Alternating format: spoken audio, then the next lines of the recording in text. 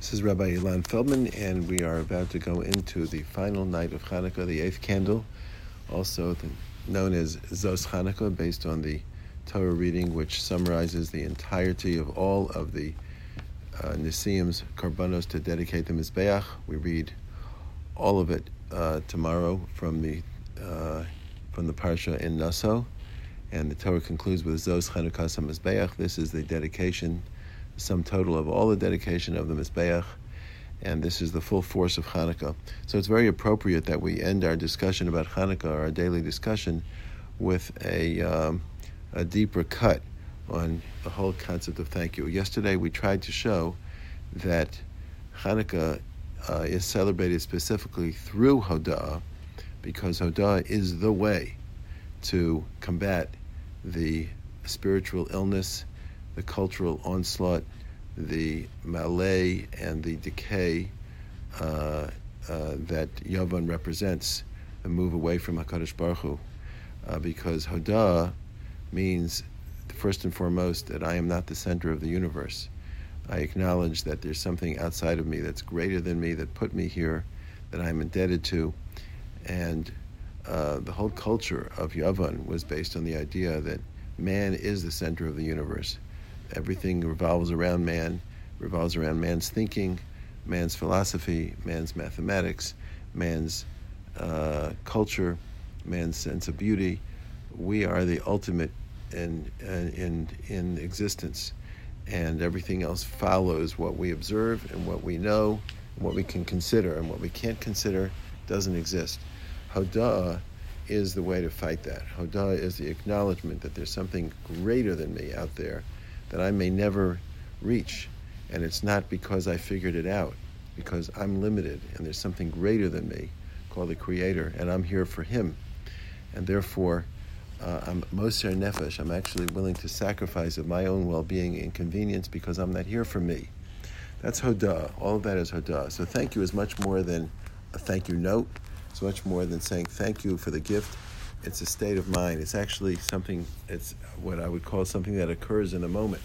It's actually an action of me recognizing and stating in some way, by action or by words, that you provided something that is outside of me that I need, and I am indebted to you. So that's what we established yesterday in so many words. Now I want to point out a couple of things. I ended with the question yesterday, so who benefits the most from saying thank you? So most of the time we think of it as, most people have a very hard time with thank you, meaning with accepting thank you. When they actually are truly thanked, when they're truly acknowledged, they have a hard time allowing it to pass. Don't worry, it's nothing. Oh, shucks, it's okay. Don't worry, I'll be glad.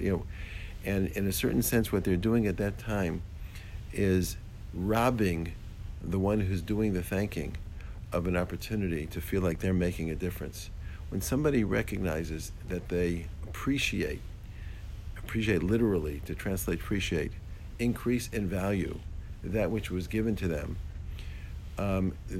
when the person being thanked minimizes it and says, don't worry or don't bother to thank me, he's actually robbing the thanker from the ability to feel like he's making a contribution. If you really want to give something to somebody, let them feel that the appreciation they're expressing makes a difference. Now, how do I know this? I know this from what's going on in Hanukkah, and actually what's going on every day. We daven to God and we say, Modim anachnu lach, we thank you. Al nisecha sheb'chol yom imanu. I'm editing for the miracles that are with us daily, erev avokav v'tzaharayim, evening, morning, and afternoon. So who's benefiting there? Does God need us to thank Him? And on Hanukkah, does God say, oh wow, Hanukkah's coming, I'm really going to get thanked on Hanukkah. They're going to do a lot of Hallel, they're going to do a lot of Nisim, and I'm going to be so thanked, I'm just going to feel so good about myself. The whole idea, obviously, is that the thanker is the one who benefits from the Hoda'ah. HaKadosh Baruch Hu says, you will grow on Hanukkah, your world will be better, your life will be better, your existence as Klal Yisrael will be better when you are able to step into the modality of Hodah, of saying thank you to me. And then I will be more apparent in the world. For who? Whose benefit is that? For you, not for me. Kadosh Baruch Hu needs nothing, but he does respond to our Hodah, and he allows us and requires, demands. That's what Hanukkah is about. Hodah.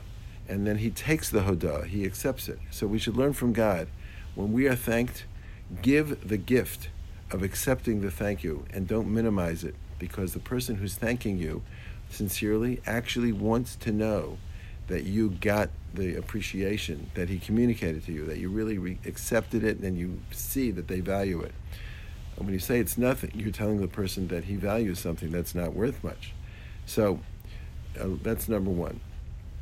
Another point we learn over here from the Al Hanisim is when the Al Hanisim lists what we're thanking God for, we say, in your great mercy, you intervened, and it says, Masarta, you gave over, Rabim biad ma'atim, Gibarim biad chalashim, strong in the hands of the few, many in the hands of the, strong in the hands of the weak, many in the hands of the few, the pure in the hands of the impure in the hands of the pure, the evil in the hands of the righteous, the deniers in the hands of those who are involved in practicing your Torah. Now, why do we do that? Why don't we just say, you gave the Greeks over to the hands of the Jews? Why do we break it down into all these things? Well, one reason is that when you're in a mode of thank you, you actually bother to break it down into the various aspects, so that thank you isn't just a perfunctory thing. Thank you is, wow, you gave, there are so many different dimensions here that I can appreciate. And so the Al Hanisim teaches us how to say thank you. So sometimes we have an aversion to appreciating the various levels of the gifts that we have. Go outside and look at a tree. A tree could be a gift, but it's not just a gift. There's so many layers of gift. The bark of the tree, the fruit of the tree, the seeds of the tree, the shade of the tree, the stability of the tree, the root system of the tree, etc. So when you're in a mode of thank you, there's so much to appreciate. There are different levels.